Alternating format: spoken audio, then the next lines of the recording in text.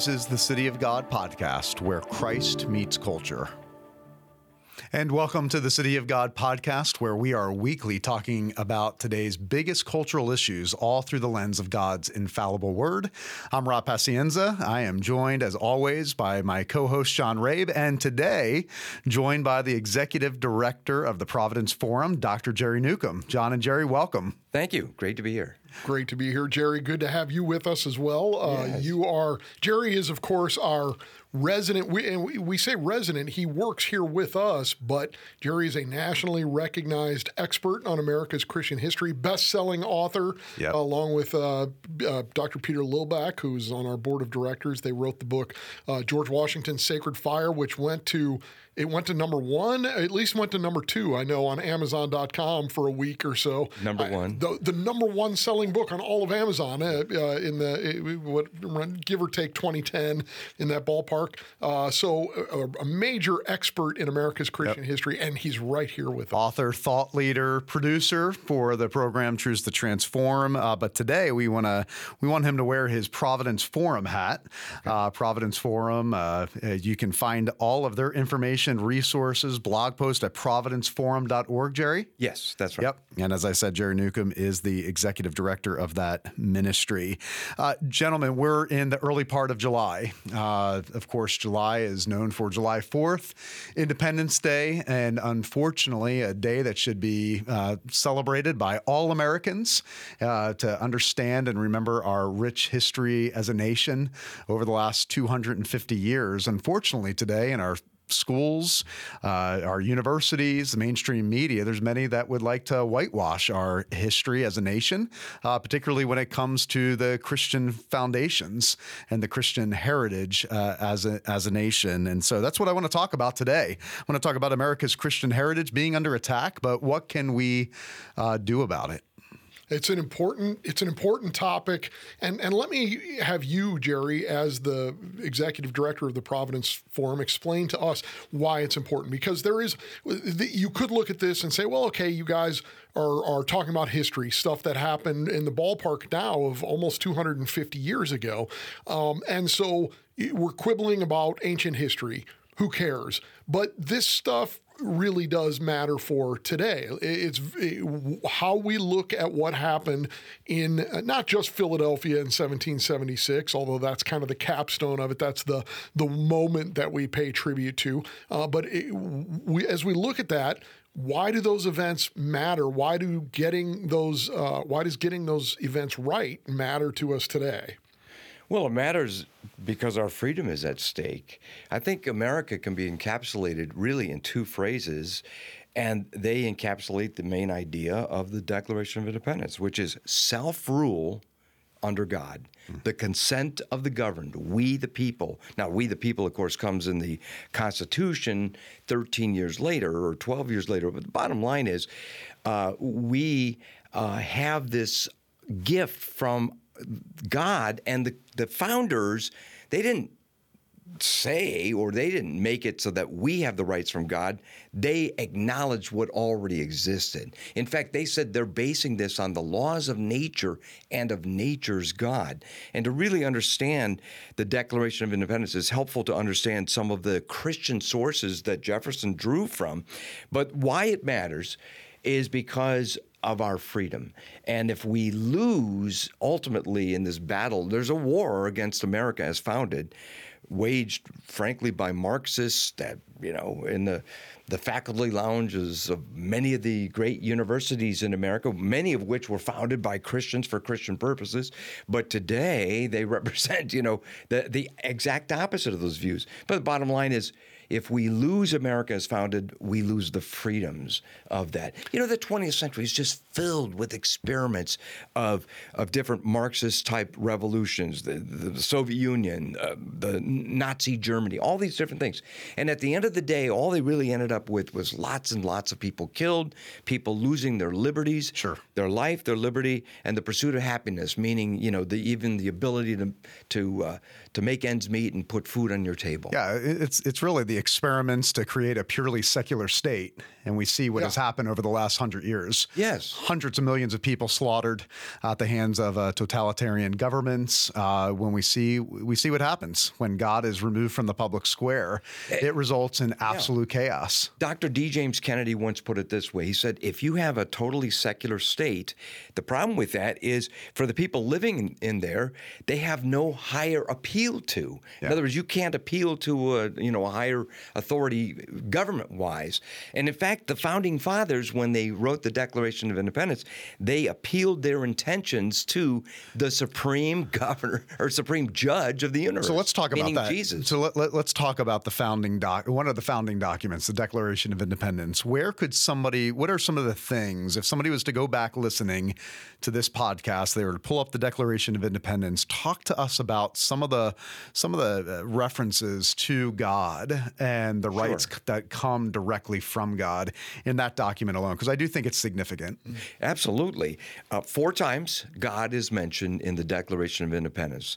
And some of the key wording begins this way. We hold these truths to be self-evident, that all men are created equal and are endowed by their Creator with certain unalienable rights, and among these are life, liberty, and the pursuit of happiness. That's one or two of the references to God, but it also talks about, as I said a moment ago, that they were appealing their intentions to the supreme judge of the world. They also refer to the laws of nature and of nature's God. And then also at the end, they say, with a firm reliance on divine providence, we mutually pledge to each other our lives, our fortune, and our sacred honor. And actually, many of them did pay a price, mainly in that fortunes area, where they were targeted by the British, and they lost their property because the British went and attacked them. And as an example, Reverend John Witherspoon, who signed the Declaration of Independence, who was the president of Princeton, and Presbyterian minister. Presbyterian minister, absolutely. And in fact, he was one who trained a lot of the only minister to sign the Declaration of Independence. Right, the only ordained minister.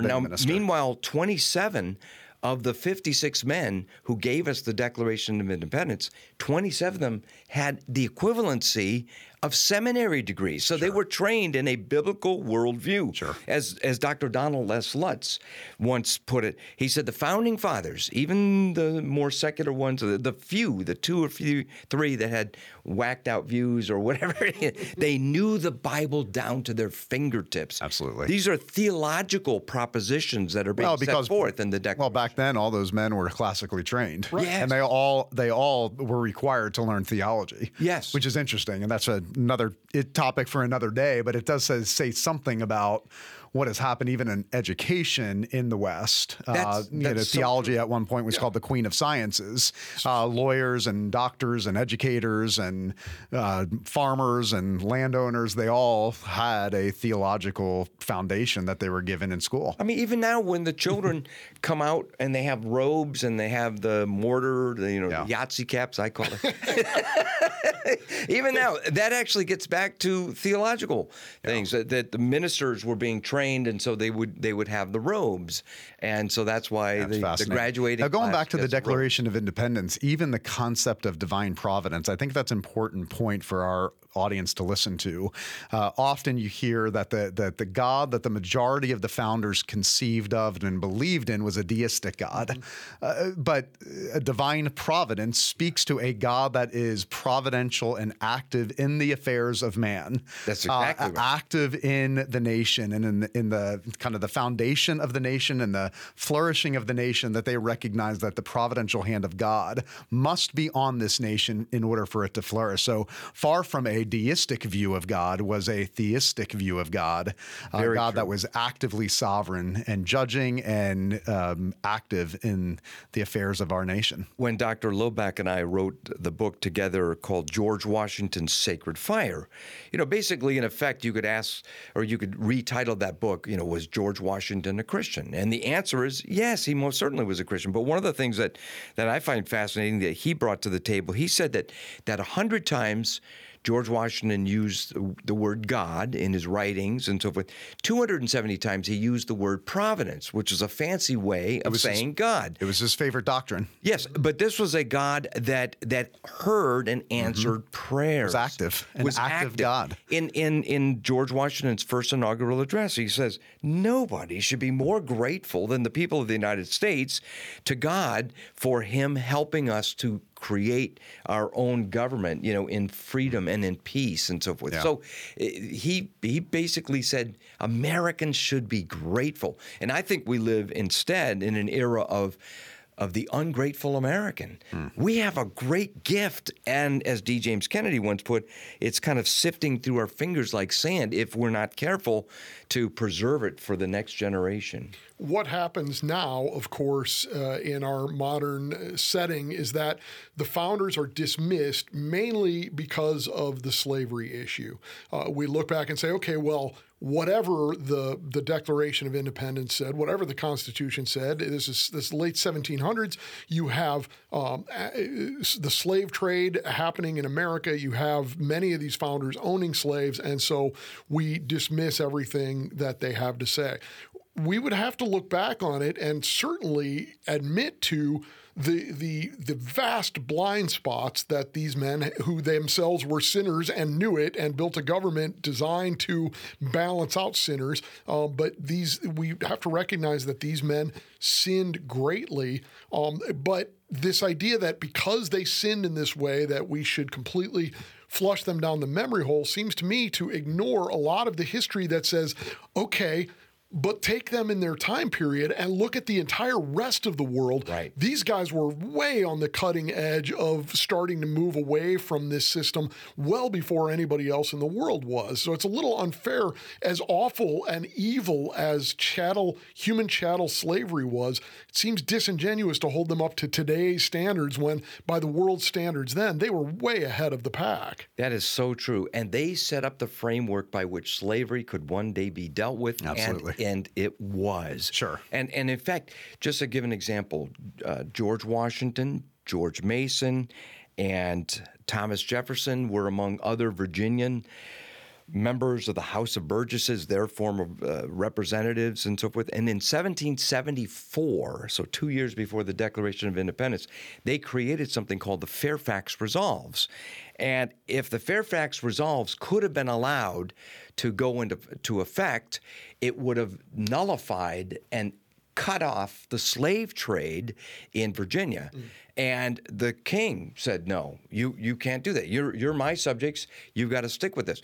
And in the first draft of the Declaration of Independence, Jefferson has a beautiful, very strong, aggressive passage in there decrying slavery, and if he had his druthers, it would have been done away with. Now, people will say, well, but Jefferson owned slaves. Jefferson owned slaves, yes, and he also was obviously uncomfortable with that.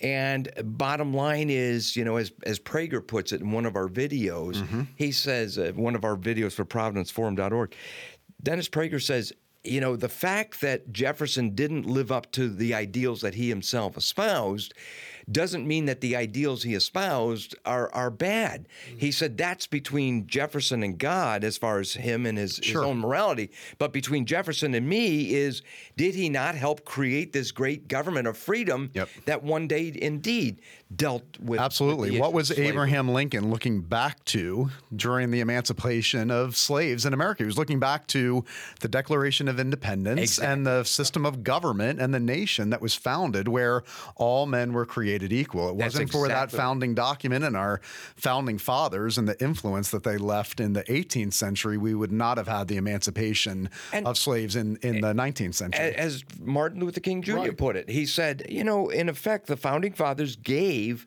to us a promissory note in the Declaration of Independence and in the Constitution. Now we're cashing in on that promissory note. And he was right. It is not opinion, it is fact that it is the Judeo-Christian worldview of the image of God in all people that influenced the emancipation in America, the end of the slave trade in Britain under William Wilberforce, and the 1960s civil rights movement in this nation under Dr. Martin Luther King Jr., who was an ordained minister. If it was not for Christianity, the events throughout the world, but particularly the great events in America, would not have happened. I once took the time to watch about 2 hours of just raw footage from Martin Luther King Jr., and it was really enlightening, but it was a religious movement. I mean, so many of the people involved were priests or nuns or whatever. When he gets to Selma, when he finally gets to the other side of the bridge, he gets up there and he opens up a hymnal inside a church. He's in a pulpit. Of course, he was a Baptist minister. Sure. And he reads from the words, "Once to Every Man and Nation" by James Russell Lowell, one of the greatest hymns ever written. And it's an American hymn, too. Sure. It's so great. But, one of the lines in there, it says, "Though the cause of evil prosper, yet the truth alone is strong. Though truth's portion be the scaffold, and upon the throne be wrong, yet that scaffold sways the future. And behind the dim unknown standeth God within the shadows, keeping watch above his own." Yeah, that's good. Even as you pointed out, both of you, the civil rights movement is premised upon this. Martin Luther King Jr. does not reject the founders and say, forget those bunch of slave owners. Yeah. Instead, he calls us back to their principles and says, let's put those into action. Perfect. But you move ahead even today, 2023, in this world today, in places where the gospel has not gone, you still in many places in the world today have slavery right now in 2023. So to sort of dismiss the founders based on an anachronistic understanding when it's actually the gospel itself, and then governors like the founders who put systems into place to banish it, that caused us to get rid of it around the world. But you mentioned your mentor, my mentor, all three of our mentor, the late Dr. D. James Kennedy. He would frequently say, and to no little controversy, America is a Christian nation, and that often raised a ruckus. It raises a ruckus even now. Jerry, even more so now. Yeah. What did he mean by that, and was he right?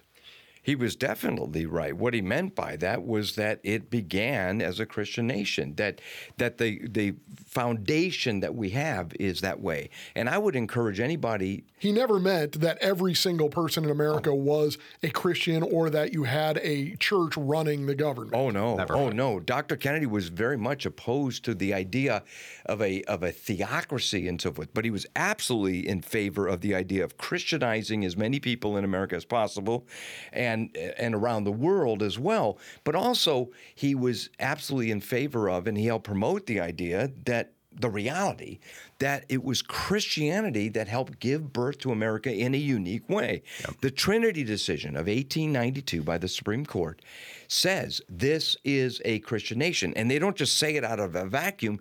They say it after quoting all kinds of different charters and compacts and frames of government, early documents in the American experience showing that the people who founded so many of these different colonies did so for the glory of God and the advancement of the Christian faith. Mayflower Compact. Yeah, exactly. Yep. To quote the Pilgrims. In fact, the Avalon Project of Yale University has online all the key documents, that we're referencing to. But I would definitely encourage anybody, just go online, look at Church of the Holy Rector or of the Trinity, and look at that decision versus the United States, 1892. Yeah, and just Trinity decision, probably will find it for you. Exactly, right. And just read the actual words by Associate Justice David Brewer. It's a very compelling argument, and it's just one example after another. Yeah, John, like you said, and I think we need to emphasize this. We're not saying that every founder was an evangelical Christian. Oh, no. What we are saying is that it is absolutely true that the Judeo-Christian worldview was the foundational worldview that influenced all of our founders, our founding documents, and the system of government that led to 250 years of flourishing. America has really gone astray because of education. The founding fathers had a thoroughly biblical education. Absolutely. And so, for example, when they were even learning their ABCs, many of them, especially from the New England area, they learned theological catechism. truths Yep. and so forth. In the New England Primer, all the great colleges were founded by Christians for Christian purposes. Yeah, you look at the charter of Harvard, Yale, founded by the Congregationalists, I believed. Princeton, founded by the Presbyterians. These were all founded by, I want to say, sometime in the 1800s, I think, of all the colleges and universities founded in America, about 80% of them were founded by churches or Christian denominations. So Absolutely. that just goes back to talking about our Christian heritage as a nation and the influence of the Judeo-Christian worldview on our nation. And that's why this is such an important conversation for Christians to be having today. And it wasn't just a mamby-pamby type Christian education. I mean, I just read recently about a Christian college where they said, well, we're not going to let Promise Keepers come and speak to our students because they believe in marriage, as being between one man and one woman, and that God only made two genders, or there's only two sexes. So we can't have Promise Keepers. What? No. I mean, those early Christian colleges in America stood firm on the Bible. Absolutely. And taught theology. Yeah, because exactly. And because they understood that the deep theology and the deep theological convictions were at the bedrock and foundation of our system of government. Yeah. We've got to believe in the sovereignty of God. We've got to understand the providence of God. We need to understand total depravity, hence the reason for checks and balances. We need to understand Romans 13, a limited government that is under the authority and hand of God. They needed to understand their Bible, conscience and freedom and religious liberty. And that's why this is such an important conversation for the church today. And that's where we really do need to nail it down, because people today often just have no understanding of the Christian ferment that was taking place that allowed these ideas to be born. And there's no question that the Enlightenment played a role in it, but I think that the common idea today is that these guys were Enlightenment thinkers, pure rationalists who didn't really believe in the supernatural, but because they were products of their times, they maybe occasionally slapped a Bible verse onto something. That really doesn't get the history right, does it? No, it doesn't. And in fact, I think the late Michael Novak is to be thanked on this point. He said, look, when you look at Enlightenment thinkers and writers, he said, really, there's two types of them.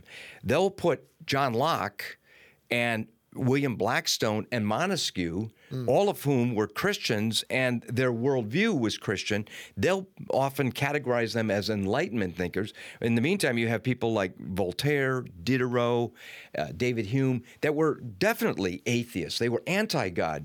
And in fact, those guys, Rousseau, they influenced and helped create the intellectual foundation for the French Revolution, which was anti-God. In contrast, America's founders relied on the Bible and Christian thinkers like Blackstone and so forth.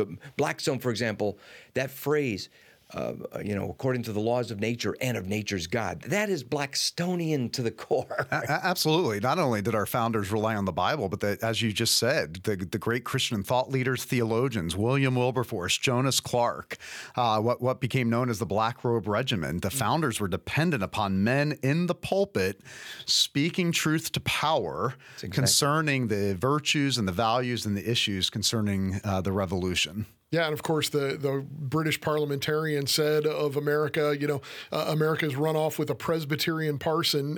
They called it the Presbyterian Revolt for a long time. And so the simple fact is, and that opens up another interesting discussion that we have no time here for, but there are a lot of people confused today, including some very well-known preachers who will say, well, we're fortunate things turned out well, but really it was an unbiblical revolution. The leaders of America's war for independence were violating Romans 13 and doing the wrong thing. And I think that's a wildly incorrect understanding and a misapplication, a misunderstanding of what they were about and what was actually happening there. That's a discussion for another day. But yeah, at the bottom line of all of this is that this is a profoundly Christian movement, even if not everyone involved was a born again Christian. Ben Franklin, who was in some ways, who was a deist, who was a skeptic, knew his Bible better than most pastors know their Bible today. And so these were people who were soaked in this. And not only is that true about Franklin, that he was skeptical and so forth, but he knew his Bible well, but during the Constitutional Convention, as things were really kind of grinding down to a halt with all the different, tempers flaring and so forth, it was very hot. They had the windows all closed. They didn't want anybody to hear the proceedings. He got up there on June 28th after several weeks, and he basically gives this long, impassioned speech saying, essentially, we need to pray. I have lived for a long time, and the longer I live, the more convincing proofs I see of this, that God governs in the affairs of men. That's no deistic view, not at all, worldview at all. And he goes on to say, if a sparrow cannot fall without God's notice, how can an empire rise without His aid? Yep. Yeah, exactly. There's several Bible verses he quotes in there, like, unless the Lord builds a house. Yep. Those that labor, I wish we had skeptics like that. Now I wish we had believers like that now. That's absolutely right. That's exactly Well, right. Jerry, we're going to have to bring you back. This is a fascinating conversation. I think for our audience, the biggest thing I want them to take away is this, that America as a case study serves as an incredible example if we truly tell the story of our founding in a way that is accurate and God-honoring. It serves as an incredible case study for what happens when Christians get engaged in the public square. And I really do believe that the leaders of our secular movements in culture and society right now, one of the reasons they're trying to erase our history is to show this generation, or maybe prove to this generation, that you need not be involved in culture. You need not be involved in the public square. Because if we can erase our Christian heritage as a nation, then really, why should we be engaged? Why should we be involved? But I think when we really begin to unpack some of the things that were mentioned today, we can see what can happen yet again, that God is on His throne and He's working through His church. And when the church speaks truth to power, incredible things can happen. Amen. That is so true. Definitely. Well, thank you so much for joining us on this City of God podcast. This is a weekly podcast, so make sure you go to cityofgodpodcast.com, where you can preview and review all previous podcasts. Also, make sure you check out the video version on our YouTube page. And please, if you benefited from this conversation on America's Christian heritage, please pass this podcast along to family and friends, and make sure that you tune in to listen to this podcast every week, either on Spotify or Apple or wherever you listen to podcasts. Thank you once again for joining us. Hopefully you join us next week, and may God richly bless you.